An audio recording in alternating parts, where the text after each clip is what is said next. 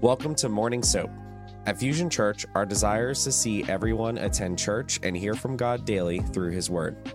The Bible reveals God's responses to various situations, and through daily devotions, we can reshape our thought patterns, transform our minds, and become more Christ-like. Join us here every Monday through Friday as different pastors and leaders from Fusion Church provide insightful devotions and teachings based on the day's scripture. For the current soap reading plan, visit fusionchurch.cc/soap and join us as we deepen our understanding and relationship with God. Let's pray, and let's just ask the Holy Spirit to illuminate these scriptures so they can touch us. Lord, we just thank you that we can come to know you through your word. And we just asked, Father, through your Holy Spirit, that you would breathe upon these words, that they wouldn't just remain words on a page, but Lord, that you would take them off the page and just impress them on our hearts. And I just pray for each of us, Lord, that you would just highlight into our own spirits that part of Daniel 12 that you're really trying to speak to us directly. So, Lord, we come with an open heart, with an expectant heart to meet you. And we thank you again for the privilege of doing this as brothers and sisters together. And it's in your name we ask it, Lord. Amen. Amen. Okay, let's read Daniel 12. Now at that time, Michael, the great prince who stands guard over the sons of your people, will arise. And there will be a time of distress such as never occurred since there was a nation until that time. And at that time, your people, everyone who is found written in the book, will be rescued. Many of those who sleep in the dust of the ground will awake, these to everlasting life, but others to disgrace and everlasting contempt. And those who have insight will shine brightly, like the brightness of the expanse of heaven. And those who lead the many into righteousness, like the stars forever and ever. But as for you, Daniel, conceal these words and seal up the book until the end of time. Many will go back and forth, and knowledge will increase. Then I, Daniel, looked, and behold, two others were standing, one on the bank of the river, and the other on the bank of the river. And when one said to the man dressed in linen, who was above the waters of the river, how long will it be until the end of these wonders?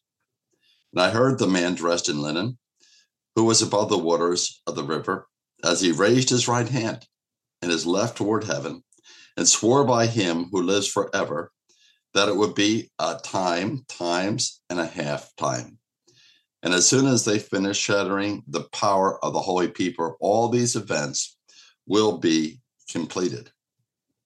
As for me, I heard, but could not understand. So I said, my Lord, what will be the outcome of these events?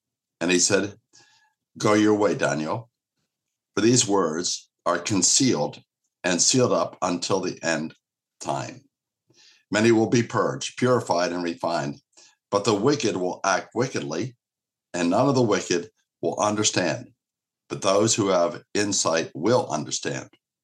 And from the time that the regular sacrifice is abolished and the abomination of desolation is set up, there will be 1,290 days.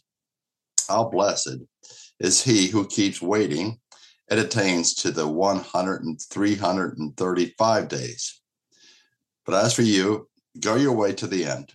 Then you will enter into rest and rise again for your allotted portion at the end of the age. Amen. Amen. Okay. So as I'm looking at Daniel 12, there's three things that stand out to me. Number one, we're talking about the end times, when time is going to be wrapped up and Jesus comes back.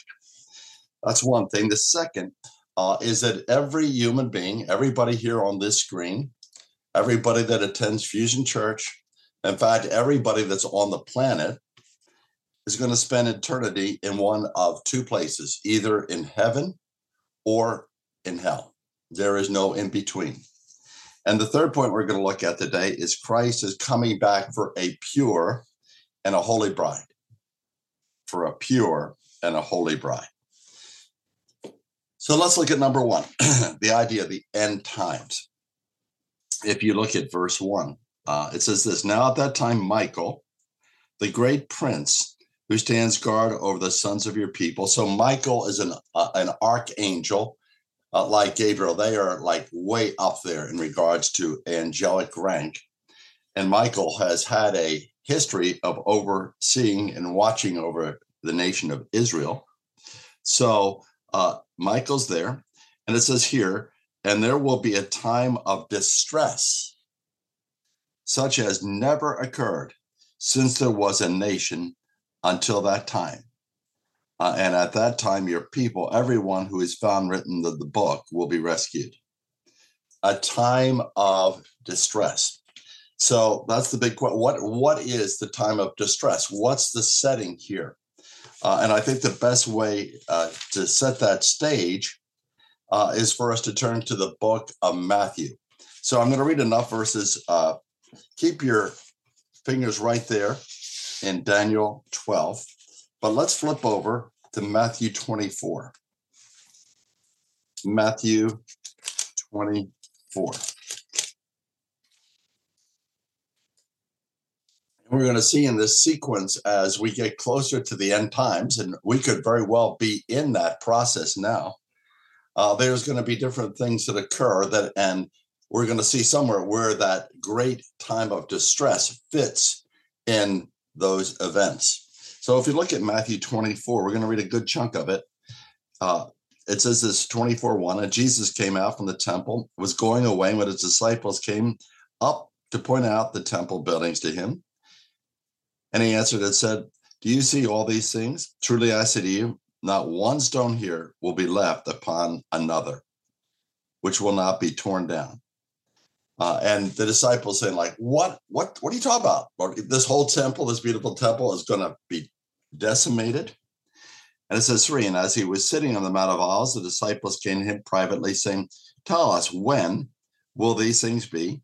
What will be the sign of your coming and of the end of the age? So they're played out saying, okay, Lord, what's the time frame? What's going to be happening before you reign on this planet? And Jesus begins to knock off one by one the events that lead to the final coming of Jesus coming back on the earth. Look at verse 4. And Jesus answered, he said, see to it that no one misleads you. For many will come in my name, saying, I am the Christ, and will mislead many. You will be hearing of wars and rumors of wars. See that you're not frightened, for those things must take place, but that is not the end. So, okay, he's saying there's going to be false messiahs. There's going to be wars all over. And boy, we surely see wars. There's no doubt about that. Look at 7. For nation will rise against nation and kingdom against kingdom. In various places there will be famines and earthquakes. We've been seeing a lot of earthquakes for sure. But these things are merely the beginning of the birth pangs. He says, when you see this, you're just beginning to see the beginning of the end. Verse 9, then they will deliver you to tribulation and will kill you, and you will be hated by all nations on account of my name. And at that time, many will fall away and will deliver up one another and hate one another. So again, we see as we get closer to the end, there will be persecutions, I believe, against the Jews and against Christians. And again, we're seeing this particularly right now on Jewish people, but also on Christians. Verse 11 kind of goes back in the beginning on the false messiahs. And many false prophets will arise and will mislead many. And then 12, and because lawlessness is increased, most people's love will grow cold. So again, there's kind of like this falling away because of persecution. Now look at verse 15. As we're getting very close to the end, it says, this is what you can expect. Therefore, when you see the abomination of desolation, which was spoken of through Daniel the prophet standing in the holy place. So toward the very end of time, the Antichrist is going to try to establish himself as God and will enter a temple that has to be built yet. Right now, we know there's a Dome of the Rock over in Israel, and somehow that has to go so a temple can be erected, and the Antichrist is going to try to present himself there as God. Now, as we go a little bit further, here's where we start seeing the great distress that Daniel's talking about. Look at verse 21. And then there will be great tribulations, such as has not occurred since the beginning of the world until now, nor ever shall. Remember, Daniel said times of great distress. This is the factor right now. The Antichrist is now beginning to persecute the church in verse 21. Look at 22. And unless those days had been cut short, no life would have been saved. But for the sake of the elect, these days shall be cut short. And then he goes on a little bit later, as we wrap up time on the earth, verse 29. And immediately after the tribulation of those days, the sun will be darkened, the moon will not give its light, the stars will fall from the sky, and the powers of the heavens will be shaken. And there will be the sign of the Son of Man appearing in the sky, and then all the tribes of the earth will mourn, and they will see the Son of Man coming on the clouds of the sky with power and with great glory. And then as we wrap up 31, and he'll send forth his angels with a great trumpet, and they will gather together his elect from the four winds, from one end of the sky to the other. So there it is. That's the time frame as we see it unfold as we get to the very end. And going back here to Daniel, Daniel's saying that. And in verse 8 and 9, Daniel's trying to make sense of what do you mean this time of great distress? And he says in 8, as for me, I heard, but could not understand. So I said, my Lord, what will be the outcome of these events? And he said, go your way, Daniel, for these words are concealed and sealed up until the end time. So we're not going to know the day or the hour Jesus comes back. As we get closer to the end, we're going to begin to see these different signs begin to line up that I just read in Matthew 24. And basically, he's just giving a preview here in Daniel to project way out through the New Testament to the end of time. So he's referring here again, that time of great distress when there's going to be persecution on the earth, I believe both of Jews and of Christians. So he ends up saying, though, that there's going to be a separation of those that are believers and those that are not. So there's two different places we can be. If you look at chapter 12:1, it talks about Michael. It says there'll be a time of great distress, such as the world has never heard. And then it says this, everyone who is found written in the book will be rescued. The book. What's the book? There's a certain book, and it's the book of life. And he's referring here basically to those that have made a commitment to Christ, those that are going to be with the Lord forever in heaven. That's the people that are in the book. That's the book you and I want to be in. And I want to track that back a little bit for you to see that this idea of the book is not isolated here to Daniel. So I'm just going to give you a bundle of scriptures. If you have a pen, you want to write them down, I'm going to read them. But I want you to see some verses about this idea of a book. So in Malachi chapter 3 and verse 16, it says this, then those who feared the Lord, okay, these that love God, spoke to one another, and the Lord gave attention and he heard it. And a book of remembrance, that's the book we're talking about, a book of remembrance was written before him for those who fear the Lord and who esteem his name. And they will be mine, says the Lord of hosts, on that day that I prepare my own possession, and I will spare them as a man spares his own son who serves him. And verse 18. So you will again distinguish, here it is, So you will again distinguish between the righteous and the wicked, okay? Two types of people, between the one who serves God and the one who does not serve God. Now, there's a lot of references in the book of Revelation about this idea of the book. A lot of references. So in Revelation chapter 3, and they see Revelation chapter 3, 5, it says this: he who overcomes shall thus be clothed in white garments. I will not, here it is, I will not erase his name from the book of life, and I will confess his name before my Father and his angels. So the Lord says, I'm not going to take his name from the book of life. The book of life, again, represents a believer and those going to heaven. Also, Revelation chapter 13 and verse 8. Revelation 13. Turn the pages here, and verse 8. It says, and all who dwell on the earth will worship him. That would be the dragon, the beast that's representing the devil. Everyone whose name has not been written from the foundation of the world in the book of life of the Lamb who has been slain. Written from the foundation of the world. In other words, God knew from the foundation of the world every human being that's ever going to be created. Billions and billions, who knows, over all these centuries, maybe trillions of people. From the very beginning of time, God knew who was going to make a commitment to Christ and who was not. And it's not the idea that God, I don't believe, said, eeny, meeny, miny, mo, I'm choosing this person, I'm not choosing that person. The way I would see it more is God knows us so well, he knows whether we're going to open our hearts to the Lord or not.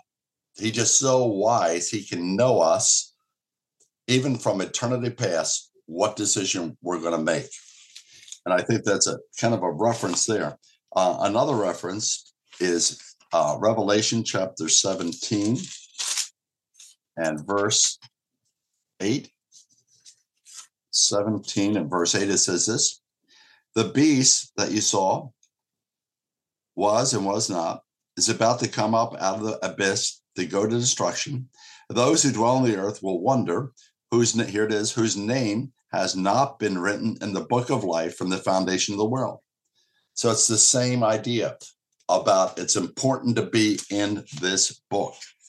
In Revelation 20 and verse 12. Let me give you this, and then there's one other one after that.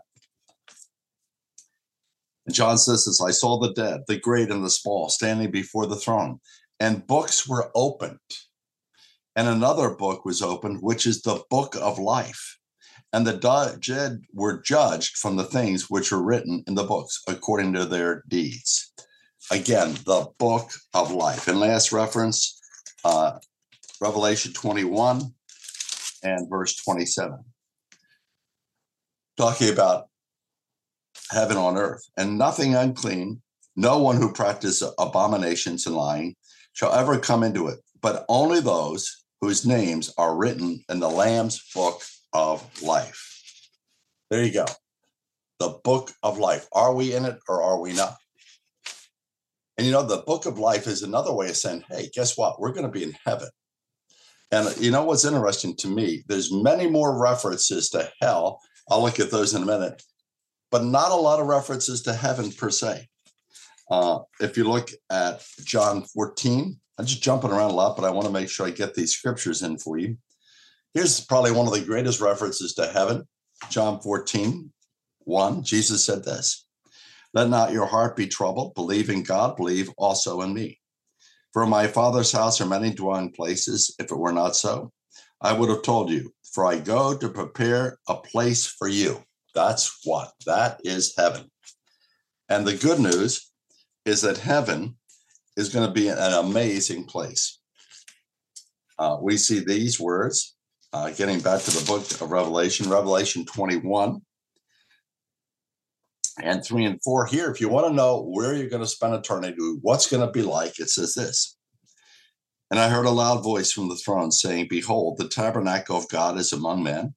He will dwell among them, and they shall be his people, and God himself shall be among them.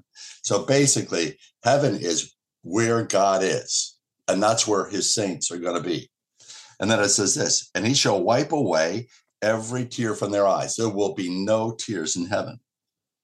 And there will be no longer any death.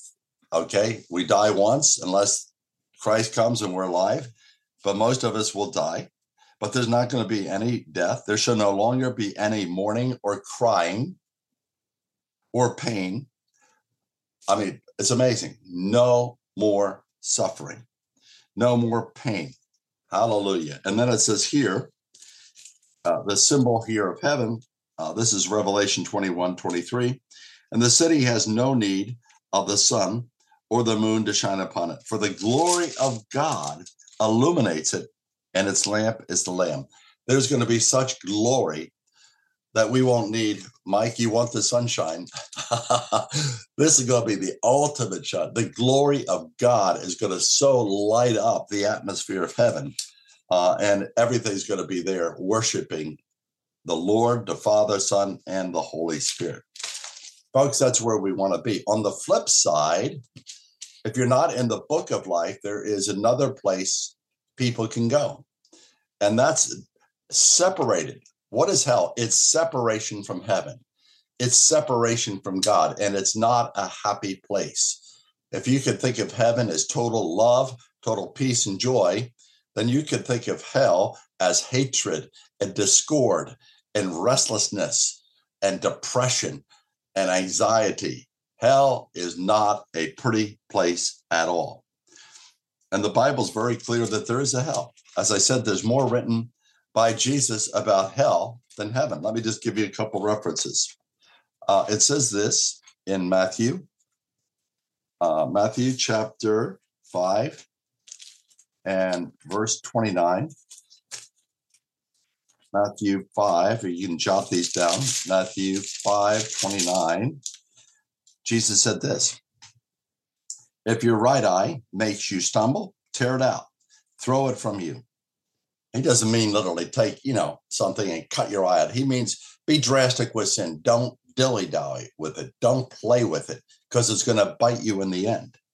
So he says, if your right eye makes you stumble, tear it out, throw it from you, for it is better for you that one of your parts of your body should perish than that your whole body to be thrown into hell. Jesus says, yes, there is a hell. Matthew chapter 10, another reference. Matthew 10 and verse 28. Let me get that for you here. Matthew 10. I couldn't put bookmarks in all these because I ran out. Matthew 10:28.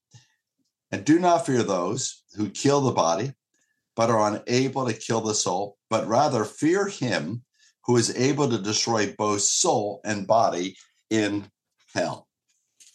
And if you look at Matthew 23:33, Jesus is addressing the Pharisees, those that just fought Jesus and gave him a hard time, those that were not responsive, those that did not believe in the Lord.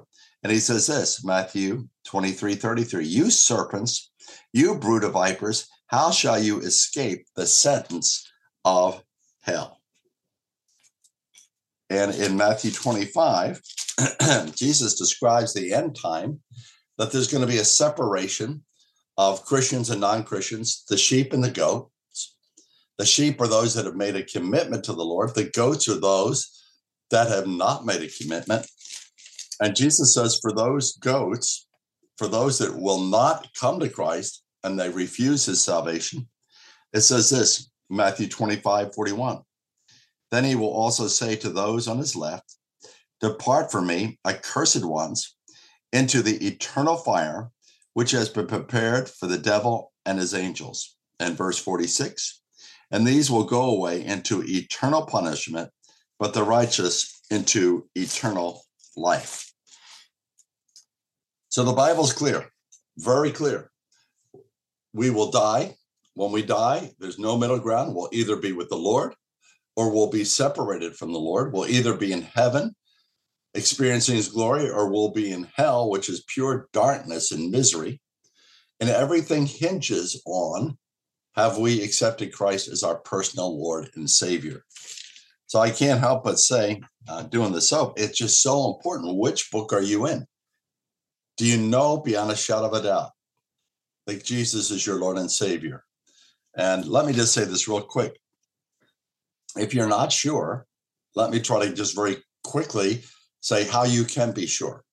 So my understanding of the gospel is this: God said he loves us, everybody on the screen. He has a passion for each of us. He wants a relationship. You were created for fellowship with him. Adam and Eve walked in such beautiful, loving fellowship. That's the plan of God. Adam and Eve fell and sin entered the world. And by the way, that sin has found its way even in your heart and mind. You could say the word sin, called selfishness, what you want, but something that's crooked and it's distorted inside of us. And I think if we're honest, each of us could say there's a part of me that's not a pretty part. So God loves us, but we have a problem. The problem is sin. It's selfishness that messes us up. And the Bible's clear. We can't fix ourselves. Other religions say, yeah, try harder, do good deeds, whatever, give it your best shot. But Christ says basically you can't fix yourself. And that's exactly why God, the Father, sent the Son of the world. John 3:16, God so loved the world. He loved each of us that he gave his only begotten Son, that whoever, that means anybody on the screen or anybody out there, that whoever believes in him, whoever trusts in him will not perish, where? In hell, but will have where? Eternal life in heaven. So God loves us. We have a problem. We can't fix it. God the Father sent Jesus in the world to put us back together again. A Christian is someone that says, Lord, I trust you that you did that for me. Not just intellectually, but trust in my heart. I trust in my heart, Lord, you did it for me. And I believe if we really believe that Jesus died for us, not only would we want to trust him, why wouldn't we want to then say, Lord, if you died for me, the least I can do is serve you, follow you, and surrender my life to you. In other words, make you Lord. When we do that, when we trust the Lord and we say, Lord, you run the show, you come in, you're number one. When we say that sincerely, at that point, we're born again and we're a new creature. So it's my hope and my trust that everybody on the screen has made that decision. Extremely important because it determines, number one, an abundant life here, because the more I surrender here, the more the abundance of the life of Jesus shines in me, and it determines where I'll spend eternity. So, last point. Christ is coming back for a pure and a holy bride. Getting back here, let's look at Daniel again. And we're looking at Daniel, verse 10. Many will be purged, purified, and refined, but the wicked will act wickedly, and none of the wicked will understand. But those who have insight will understand. Many will be purged, purified, and refined. That's saying, I believe that's the church. That as we go further, closer to the end, God's going to do a work in the church. I believe this with all my heart. He said, I am going to purge the church. I'm going to purify the church. I'm going to refine the church. Why? Because the church, in many cases, looks like the world. And that doesn't give credit to the Lord. It doesn't bring the Lord glory. In fact, it gets the world to say, if that's what the church is about, and it dilly-dallies in the world and it's lukewarm, if that's what it's about, I want nothing to do with it. So I believe as we get more and more toward the end, God is going to clean up the church. And what's the church is supposed to look like? Eventually, Ephesians 5:27, it says this, that Christ would have a church without spot or wrinkle, and that she should be holy and blameless. That is a bride that's going to shine, shine, shine. In fact, look at Daniel 12:3. And those who have insight will shine brightly like the brightness of the expanse of heaven.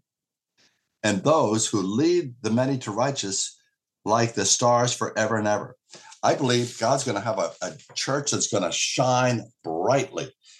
And the presence of the Holy Spirit will fill that kind of a person, and they'll literally light up with the presence and the character of Jesus. Now, let me give you, again, this is just my take. Excuse me. How's Christ going to do that? Look at the church today. As a whole, the church is a day, there's a portion of the church, and who knows, maybe a good portion of the church, it's really not on fire for the Lord. They're worldly. They dilly-dally with unholy things. They've kind of become lukewarm. If I look at the church today, there's divisions of this. It doesn't look like the bride without spot and wrinkle. So how's God going to get us from where we are now to there? The way I would see it, as we get toward the end of time, there's going to be more and more and more persecution on the church. And we see that suddenly in America. It's beginning to occur. We know around the world it's happening, no doubt. But even in our own country, there's subtle persecution against people that say we have certain standards. We love the Lord. We're not going to bend to the world's opinion of different things. The way I see it is there will be more and more and intense persecution. And there's going to come a time, and this may well be, as the Antichrist begins to come on the scene, but as we get to the end of time, persecution is going to be intense. And I believe it's going to cost a Christian something. Because as persecution comes on, we're either going to have to take a stand and say, yeah, I believe in Jesus, or because of persecution, we're going to scoot out. And the Bible says there will be a falling away at the end of time. Christians are not going to want to stand for Christ because it's going to cost them. And as we get closer to the end, it may cause you to be martyred. So I believe as the persecution increases more and more, the part of the church that's not sold out, that part of the church is going to just fade away. And what's going to be left? It's going to be that bride that's without a spot and without a wrinkle. Going to be a very interesting process, and things are speeding up so quickly. The violence in our land is speeding up. The whole gender situation is speeding up. The division within us of Democrat, Republican, there's a snowball, and it seems to be gaining a momentum very quickly. But God is going to get a bride, and that bride is going to shine. It says this in Proverbs 4:18. But the path of the righteous is like the light of dawn that shines brighter and brighter until the full day. I like that. So that the light of Jesus, as he